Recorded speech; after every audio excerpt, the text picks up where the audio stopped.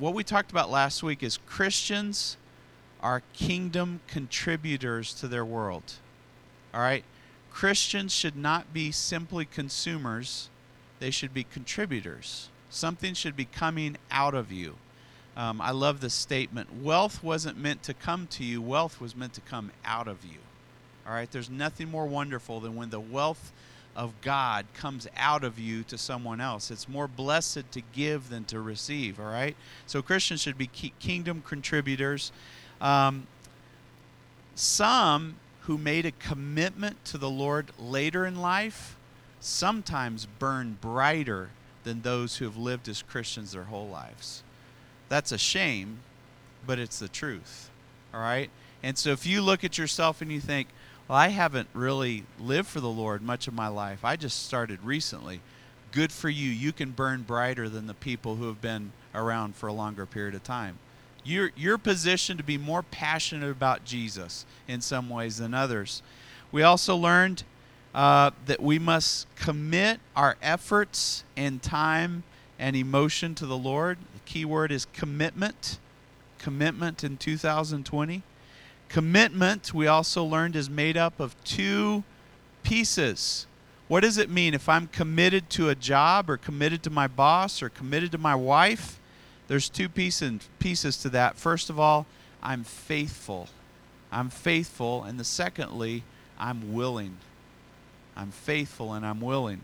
And so faithfulness, what does faithfulness mean? Well, we learned faithfulness means, turn it backwards, you're full of faith. Faithfulness means you're full of faith. The Bible tells us that faith without works is dead. Faithful means that you are a person of action to whatever it is that you believe in. You're faithful. Faithfulness also means that you can be relied on. People can trust you. And I want you to ask yourself this question: can your church trust you? Can this body of believers, can we rely on you because you're faithful or not? It's an important question to be able to answer for yourself. The other piece to commitment, though, remember there's two pieces. Commitment is made up of faithfulness, and secondly is willingness. What is willingness? Willingness is when we say, hey, would you be willing to help out with a nursery once every 2 months? And your automatic response is yes. Yes, I'm willing. I'm quick. Whatever you need, count me in. Do I like to do that thing? Maybe not, but I say yes. All right, we don't want to overcommit, but let me tell you what, most of us are far from overcommitting, so it's not a big deal. All right? Be willing. Say, yes, I'll do it. Count me in. Willingness has a connotation of servanthood. We don't like the word servanthood, but the fact of the matter is the richest people in the world are service-oriented. They're service-oriented. So if you want to take God out of the equation and you just want to be a successful person, you'd need to be a servant. Servants make a lot of money in life. All right? So be a servant. Not for the reason of making money. Be a servant because it's fulfilling, it's godly, it's fun, it's wonderful to be service-oriented, to be a servant. You're willing, and it's all about a willing person isn't consuming me. They're contributing you. All right? You know what the worst place in life is where you get into this funk and you can't get out of it is when you're self-centered. That's when you can't get out of that pit. But as soon as you start looking around with the power of the Holy Spirit, you start looking around at others' needs, all of a sudden you rise right out of that pit and you can move forward once again. All right? And so we can't be consumers. We need to be contributors, flowing. God has good things in your life for you to give to others. You say, well, I've only been hurt in life. My life has been a complete failure. God uses the lessons that you learn through your failures to help others not make the same mistakes. So in essence, yes, you have something good in you. You have some bad experiences that you've learned from and you can share with others. That's on the low end of the spectrum. The reality is you have a lot more than just that. You have a lot of good things in your life that you can contribute, that God has placed in you. We also learned, this is an interesting one, and I want it to really sink in. You can't be fully committed to God without being fully committed to His body. And I didn't believe that for the longest time. I thought I can be committed to God, and even though I went to church, I kept my distance, and I just did my own thing. And God said, no. If you're in with me, you're in with my body. You're in with a church. Okay, this is a body of believers. This is a church. And we saw in 2 Corinthians 8:5, it said, they exceeded our expectations. They gave themselves first to the Lord, but then by the will of God also to us. So when you give your heart to the Lord, you're giving your heart to people. It's kind of scary if you think about it, because then your emotions are on the line, your time is on the line, your money might be on the line. There's all these things that all of a sudden you got to lay out there, and it just might get stepped on, it might get kicked, it might get ignored, you might get your feelings hurt. But you know what? When God's on your side, all of that stuff just doesn't matter anymore. It's not about you, it's about people.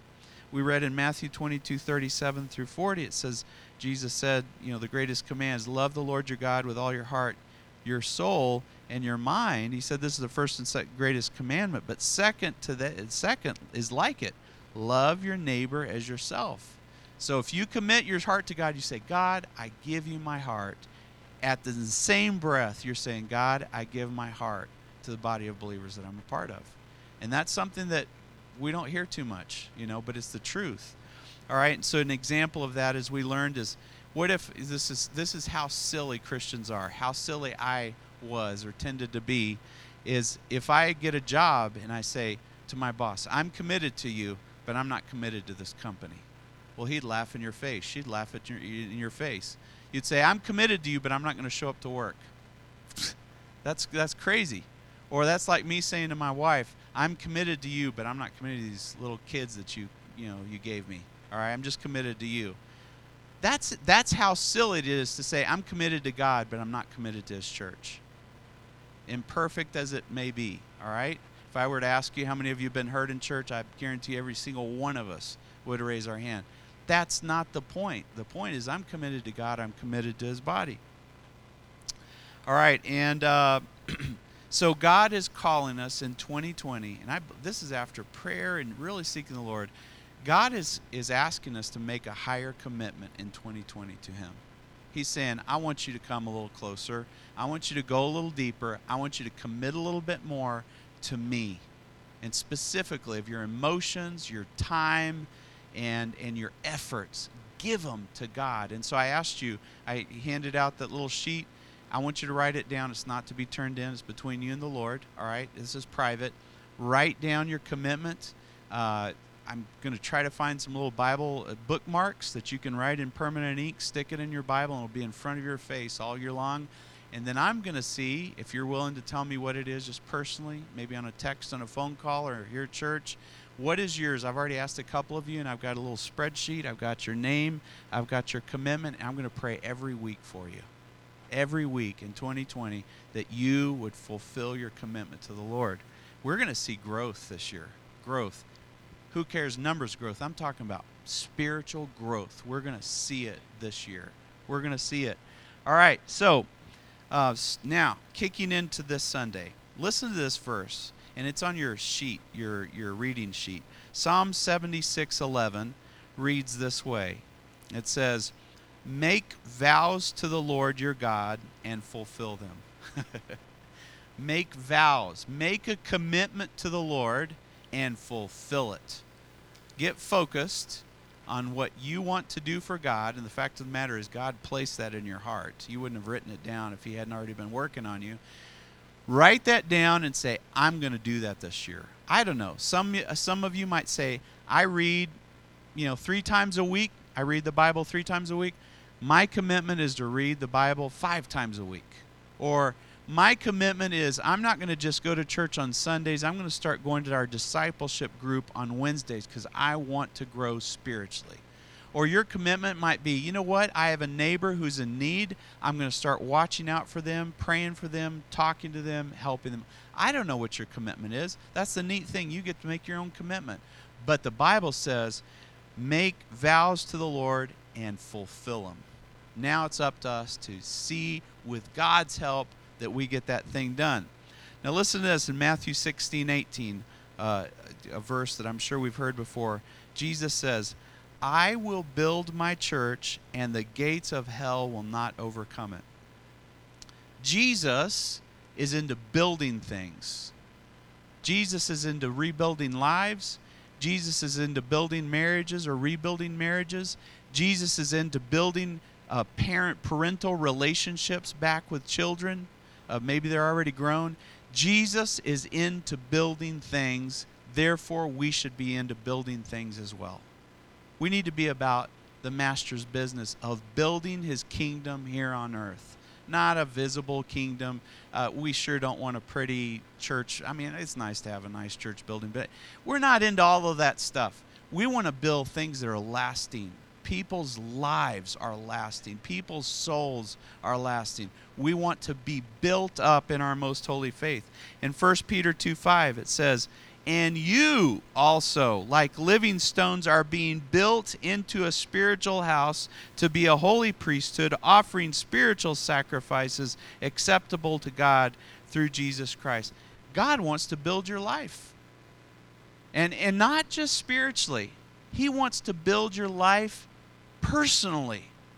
You might have a little problem with laziness. God wants to teach you how not to be a lazy person. He wants to get into the nitty-gritty of your life. You might be a dreamer, and he says, I want to bring your feet back on the ground and stop dreaming so much and live in the real world. Or you might be ultra practical with your feet on the ground all the time, and God says, I want you to dream a little bit more and loosen up a little bit more. I don't know what it is. God wants to work in you personally, not just spiritually. I even believe God wants to work in you professionally. That's why it's important to, if you can go to college or some tech school or do something to improve yourself, do it. Never stop learning. Always be growing personally, professionally, but most of all spiritually. And so Jesus is about building. He says, I will build my church. And then he points at his disciples. He says, you are like living stones. Actually, Jesus didn't point at his disciples. It's written by Peter. But Peter says, you are like living stones, and I'm using you to build the temple of God. The Bible says we're the temple, our bodies are the temple, but it also says that we together collectively are the temple of God. What's the temple of God? A place where Jesus can live here on earth. Right at his presence right here amongst us. So whenever I think of Jesus living in me, it gives me such peace, such joy, such relief, man. It's not that Jesus is with me. He is in me. Thank heavens. You know how he got inside of me? I opened my heart up and I said, Jesus, please come in. And did I do that one time? No, I did it a million times. I invite him in all the time. Keep coming in, Jesus, because sometimes I'll boot him out. And I'll say, no, I've got this covered, and it falls apart, and then I have to invite him back in again. So here's the question for today. Are you a church goer, or are you a church builder? Ask yourself that question. Are you simply a church goer, or are you a church builder? Because Jesus is all about building, and we're talking about commitments here in 2020. Let's be committed to building the church. Get involved in building the kingdom of heaven here on earth. And if you come just on Sundays and that's all you do, I'm not trying to step on anybody's toes. You're not building the kingdom of heaven. That's not building it. And it's not about coming 4 times a week. That's not what I'm trying to say. I'm saying if you're coming and that's your only interaction with the Lord, and then you go about your business the other 6 days of the week, 6.5 days of the week, that's not doing anything. God wants you to build his kingdom. Build his kingdom. That's Monday, Tuesday, Wednesday, Thursday, Friday, Saturday, Sunday, start over again. It's a lifestyle of building the kingdom of heaven. That's why we have to read our Bibles. That's why we need to pray. Now, and there's no have to. You read your Bible because you want to. Try that sheet. If you don't read your Bible, try that sheet this week. Come on Wednesday night and see if you don't just love the Bible. Absolutely love. It's medicine for the mind, as my mom says. Medicine for your mind. You have struggles up here, read the Bible, and your mental struggles will lessen, and finally you gain control over your thoughts again. I've experienced it personally, and I know that we, throughout this group here have experienced it as well. The Bible is medicine to the mind. It's empowering to the soul. It gives you positivity to be able to go out and do the things that you need to do. Read the Bible. All right? So anyways, we're about building the kingdom of heaven, building Jesus' church here on earth. And so I want to give you two pictures of that. Literal. They're like pictures, word pictures. But the first one is in Acts 2, verses 42 through 47. And it's part of our reading as well, as you would expect. All right, Acts 2, verse 42. If you don't know how to find it, your Bible has an index in the front. Go to Acts and find chapter, verse 42, or nudge somebody in the side, and they'll show you where it is. All right, let me read it to you, though. It says, they, who's they? Well, the new believers, the people who had just come to know Jesus, and they were gathered together just as we are. They devoted themselves to 4 things. They devoted themselves to the apostles' teaching. Well, in our day and age, they devoted themselves to the biblical teaching, what the Bible teaches, and to fellowship. All right? We're building the church here. How do we do it? We devote ourselves to the teachings of the Bible, the life-giving teachings of the Bible, and practicing those, and to fellowship. So let me pause here and just tell you what fellowship means. Fellowship means partnership. Partner. So we partner with each other. We call each other. If somebody's stumbling, we pick each other up. If somebody doesn't come to church, we call them. We find out if they're okay. We help each other. We're partners. It means contributory help. So at times, if a faithful person is struggling financially, well, we help each other that way. Now, we don't want to enable people. So the Bible says, if Paul said this, if you don't work, you don't eat. All right? So he's pretty hardcore about it. All right? We need to contribute for ourselves, but if somebody's down on their luck and they're having a tough time, we need to pitch in and help. Get them back up on their feet again, right? And so contributory help, sharing in, all right, helping each other again. And there's a word that really, to me, is almost nauseating now, because big churches say this word and they don't even know what they're talking about, in my opinion. It's community, all right? We need community in our church. Well, we do need community. We are a community. But the definition of community is it's a family. We're one. We care about each other. We love each other. If somebody's missing, we got to call them up and find out what's wrong. It also means it's the stuff that happens outside of these 4 walls. That's what fellowship is. We'll fellowship before and after church, but what happens during the week is what's really important, is going and visiting each other and keeping tabs on each other and enjoying each other's company. I'll give you an example. Kyle, my son, pulled together a couple of guys, and not all of them, in fact, very few of them actually come to this church, but he pulled them together and they went hiking. Well, you can have fellowship doing fun things that you enjoy doing, all right? And so we need to do that same thing. We need to fellowship, all right? In fact, in 1 John 1:7, it says, "But if we walk in the light, as he is in the light, we have fellowship with one another, and the blood of Jesus, his Son, purifies us from all sin." So it says, if I have fellowship with God, I have fellowship with people. That's just totally to be expected. We go on, though, in Acts 2:42, it says, what else did they do? They devoted themselves to apostles' teaching, to fellowship, to the breaking of bread, all right, eating in one another's homes, but it also refers to the Lord's communion, and to prayer.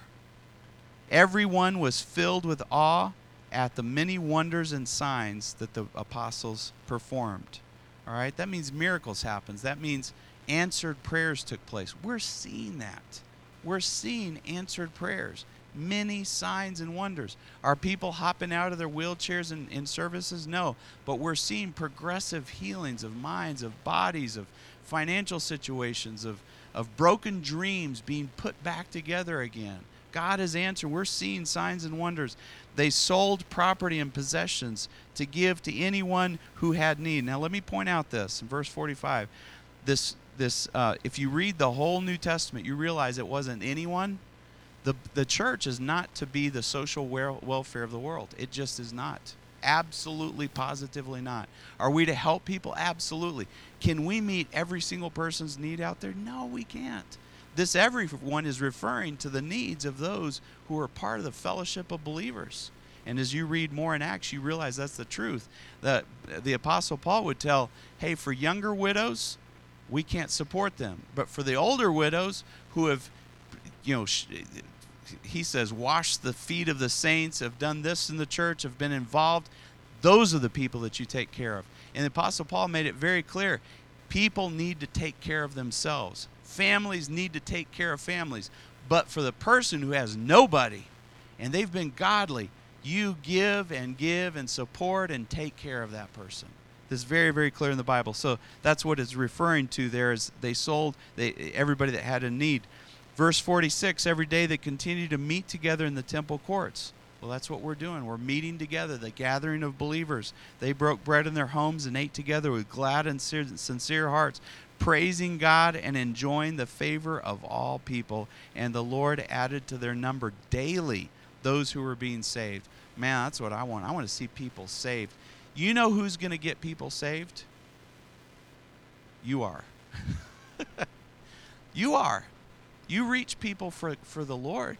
Reach them. Tell them about Jesus. Let your light shine out of your life, your hope shine into other people's lives, and bring them to the saving knowledge of Jesus Christ. Are you going to have success every time? No, but you're planting a seed, and that seed is going to pop up at the right time. It's going to grow into something wonderful at the right time. And so shine your light that people will realize who Jesus is. So these things happen. This is kind of what the church looked like, because they devoted themselves. They made a commitment. We need to be willing to make a commitment to the Lord.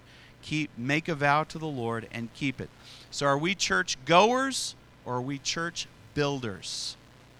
I'm telling you what, this is an outpost. We're not looking to be some fancy, cutesy church with all the programs and nice music. I love all those things are fine. There's nothing wrong with them. We're looking to reach people for Jesus. That's what we're trying to do. And our way of doing it might look totally different from any other church, and that's fine. We want to reach people for Jesus. We're an outpost. All right, so the other scripture that provides a word picture of what church building looks like is in 1 Corinthians 12, starting in verse 12.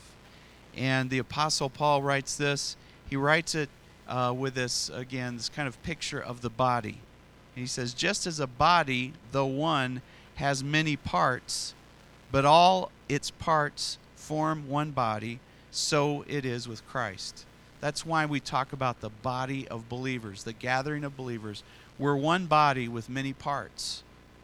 And it goes on to explain this. For we were all baptized by one Spirit, so as to form one body, whether Jews or Gentiles, all right, whether Hispanics, whether Asians, whether Caucasians, whether Afro-Americans, no, you name it.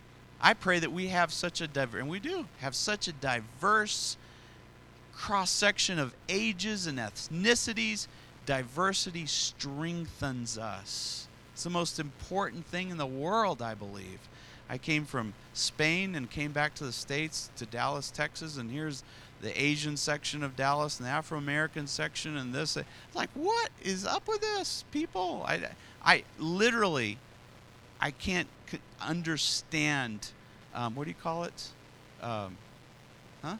Segregation or discrimination. I don't understand that. I just do not get it. We want that. That brings such strength and such wonder to have this diversity. So here, he says it. There's Jews, there's Gentiles, there's slave, there's free.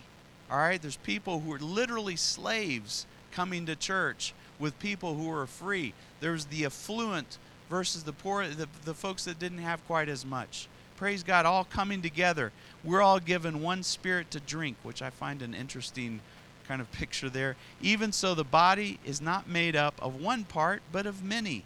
And so are we. Now, it goes on to explain. Now, if the foot of a body should say, because I'm not a hand, I do not belong to the body. it would not for that reason stop being part of the body. Now what this is talking about, and he gives another example of the ear and the eye, okay? You know what this is talking about? Is looking at someone else and wanting to be them. It's saying, I wish I were them. I wish I had their gifts. I wish I had their talents. I wish I had their looks. I wish I had their life. And God's saying, stop doing that. Stop doing that and be who I've created you to be. And because of who you are, you can do things that nobody else does. And so don't let the devil come into your mind and say, oh, you're not like so-and-so, therefore you're not part of the body.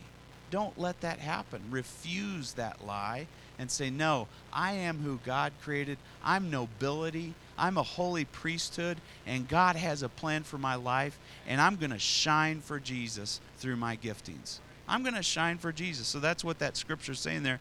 Then in verse 17 it says, if the whole body were an eye, what would the sense of hearing be? If the whole body was an ear, what would the sense of smell be?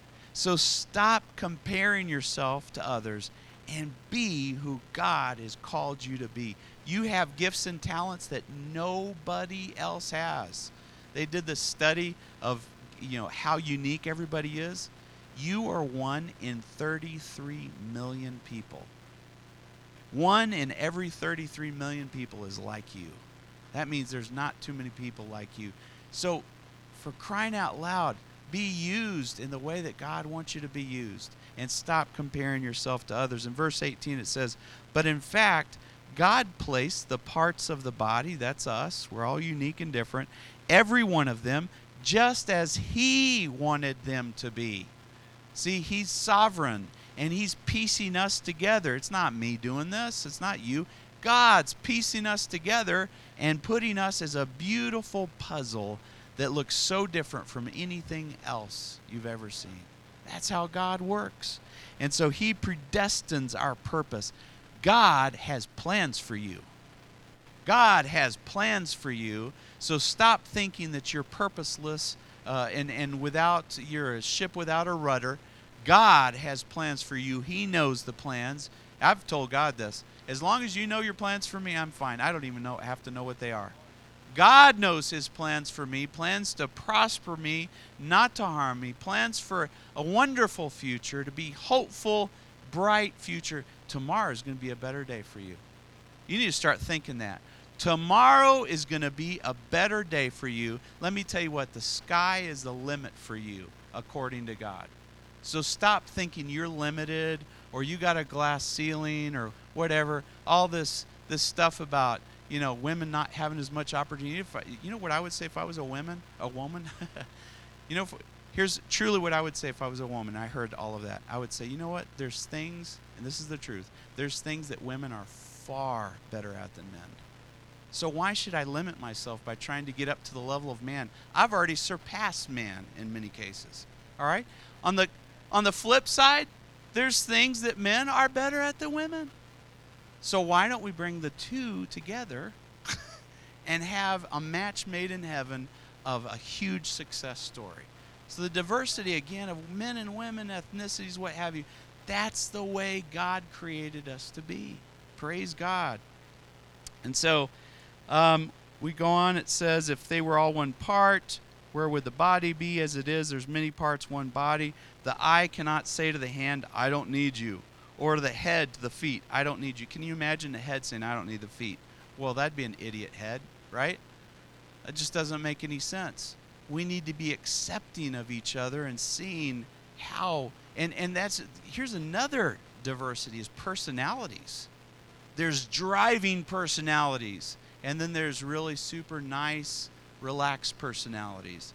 And then there's, what do you call it? Real analytical personality. They got to analyze everything before they make a decision. And then there's people that go by the gut. Let's do this. I think this is the right thing to do. You know what? We need all of those personalities in the body of Christ. All right? Right? So the guy that goes from the gut versus the analyst, they need to come together and make good decisions together. And so we need each other. We desperately need, and not just need, but appreciate and admire one another. appreciate at the giftedness that God has given each one of us and just be amazed by it. Verse 22, we're almost done, don't worry. On the contrary, these parts of the body that seem to be weaker, listen to this and meditate on this week. The parts of the body that seem to be weaker are indispensable. I've been in churches where youth is adored and promoted, and the elderly is something that's they're done with. You know? The youth are our future. You know what? If we don't listen to the wisdom of those who have lived their lives, where are we going to be at? All right? So someone might come in and say, oh, the elderly are, and I don't believe this, so please don't think that I'm saying this. The elderly are the weak. No, they're indispensable. So there's an example where human rationale might say something's weaker. We realize the power, the indispensable nature of that. So just as an example, in verse 23, then again, the parts that we think are less honorable should be treated with special honor. And I'm not going to give any examples there, because if I do, somebody will think I'm talking bad about this, that, or the other. But think about those examples where we're like, there's less honor to this. This is just not that important. You know what? That's of high honor. And I will give an example. Doing nursery may not seem like the most honorable thing in the world. It is of something of very high honor. And I want you to know how much time this church spends, especially with Willie Mae, of figuring that out, of making sure that even though we have 1, 2, or 3 babies back there, we've got it scheduled. That's of huge honor to do that once every 2 months. Huge honor. And it's a huge blessing. And therefore, we need to treat it with special honor. So there's a perfect example of that. The parts that are unpresentable are treated with special modesty. All right? I'll never forget. This is funny. I won't say any names. I won't even tell the church. I don't think it's anybody that anybody knows here. But I used to go to a different church, and there was a man there who was he was crazy, literally. But he loved to greet people. And so there's your first impression of the church is somebody he wasn't there. And so we had to be careful with that and treat with special modesty, because people might get the wrong impression. He tended to be, there's no space bubble, all of that didn't work very well. And so we had to treat that with special modesty. Did we love that man? Absolutely. That guy had a heart for the Lord. And so we loved him, but we treated that situation with special modesty. In verse 24, while our presentable parts need no special treatment, and this is so important, who do churches boost and present and glorify? Well, it's their orator, their pastor, and now the reverend, blah, blah, blah, come up, and he's treated with special. The Bible says those people need no special treatment. Isn't that wonderful? How God orders everything just right and says, here's where the special treatment. If you give so much as a glass of water to one of the least of these, you've given it to me. That's how the Bible reads. That's different from how human we tend to deal with things. But God has put the body together, praise the Lord, giving great honor to the parts that lack it, so that there should be no division in the body. Tell you what, I saw some division a while back here. Went right to the person, talked about it, and the division stopped. We don't tolerate division in this church. We're just not going to put up with it. We are one body. We work together. We work in unity, and God doesn't put up with division. We don't put up with division. We aren't always going to agree with each other, so we agree maybe to disagree. Unless the problem's a significant issue, then you obviously have to do the right thing. But the parts, but that its parts should have equal concern for each other. Not equal concern for ourselves, equal concern for each other. 3 more minutes, I promise we're done. If one part suffers, every part suffers. Did you hear that? That's why we pray for Brother Dennis. He's suffering. We're praying for him. Jesse has been appointed, I believe, by the Lord to stand beside him and others. Man, praise God. Isn't that cool how God does that? He brings the right people beside us to help us, to encourage us. In verse 27, it says, now you are the body of Christ. We're not church goers, we're church builders. You are the body of Christ. Each one of you is part of it. Praise God. Isn't it good to feel like you're part of something? Isn't it wonderful? You're not an outcast, you're not lost, you're a part of something big. God has placed in the church, first of all, listen to this, in order not of honor, but it's ordered for some reason. This is interesting. First of all, apostles, second prophets, third teachers, and then it goes into other things. And let me just mention what each of these are, more or less. Have you ever been to a church where they say, this is so-and-so prophetess, blah, blah, blah, or now we have apostle, blah, blah, blah. Let me tell you what, in the kingdom of heaven, we don't need titles. You don't need titles. I find as soon as you go to a church where there's titles, not too many good things are probably going to end up going on in that church. We don't need that. So these designations, I believe, are just God, they're giftings is what they are. They're just giftings. And an apostle essentially is a special messenger from the Lord, but in particular is a leader, is a spiritual leader. They stand up and they're somewhat of a spiritual entrepreneur. They go out and they'll go start churches. That's what the Apostle Paul did. He just went and started churches. Boom, boom, boom, started churches. Went into communities, went into cities where there was nothing, and he would start something.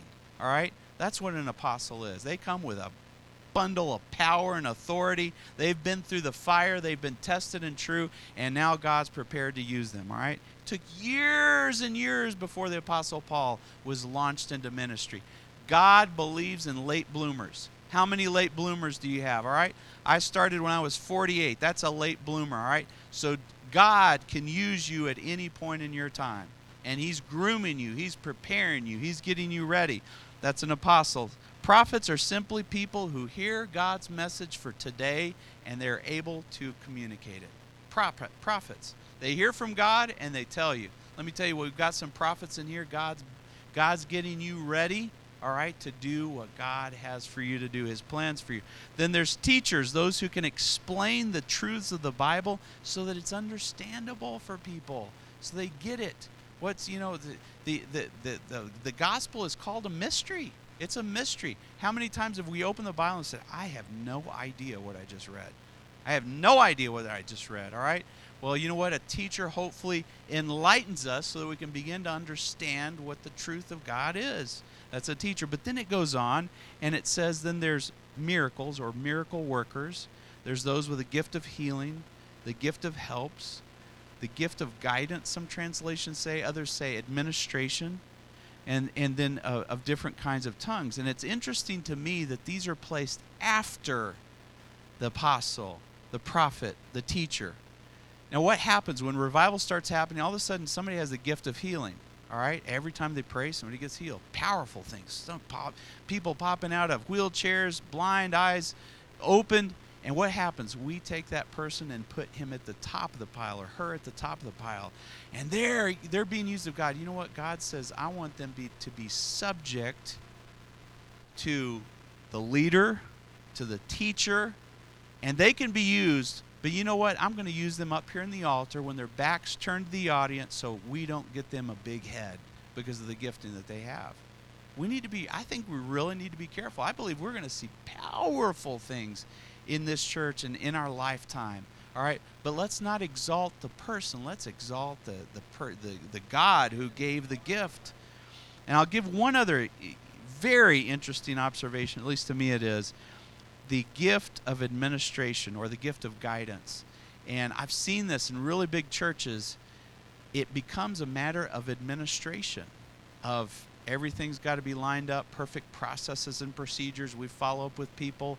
We have this and that. And you need organization in church. I'm not saying that. But when we elevate the administrator to the leader of the church, not too many good things are going to happen because the church is a spiritual organism. And it's led by Jesus, not an administrator. And so these are things that I think when we're small, as we're where we're at, we need to be aware of these things so that we don't fall into those pitfalls if and when God blesses us to be larger.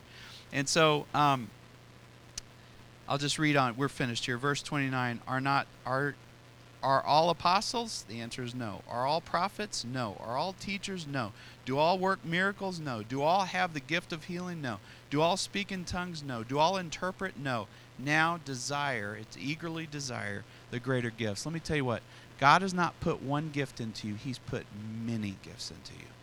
Many, many gifts.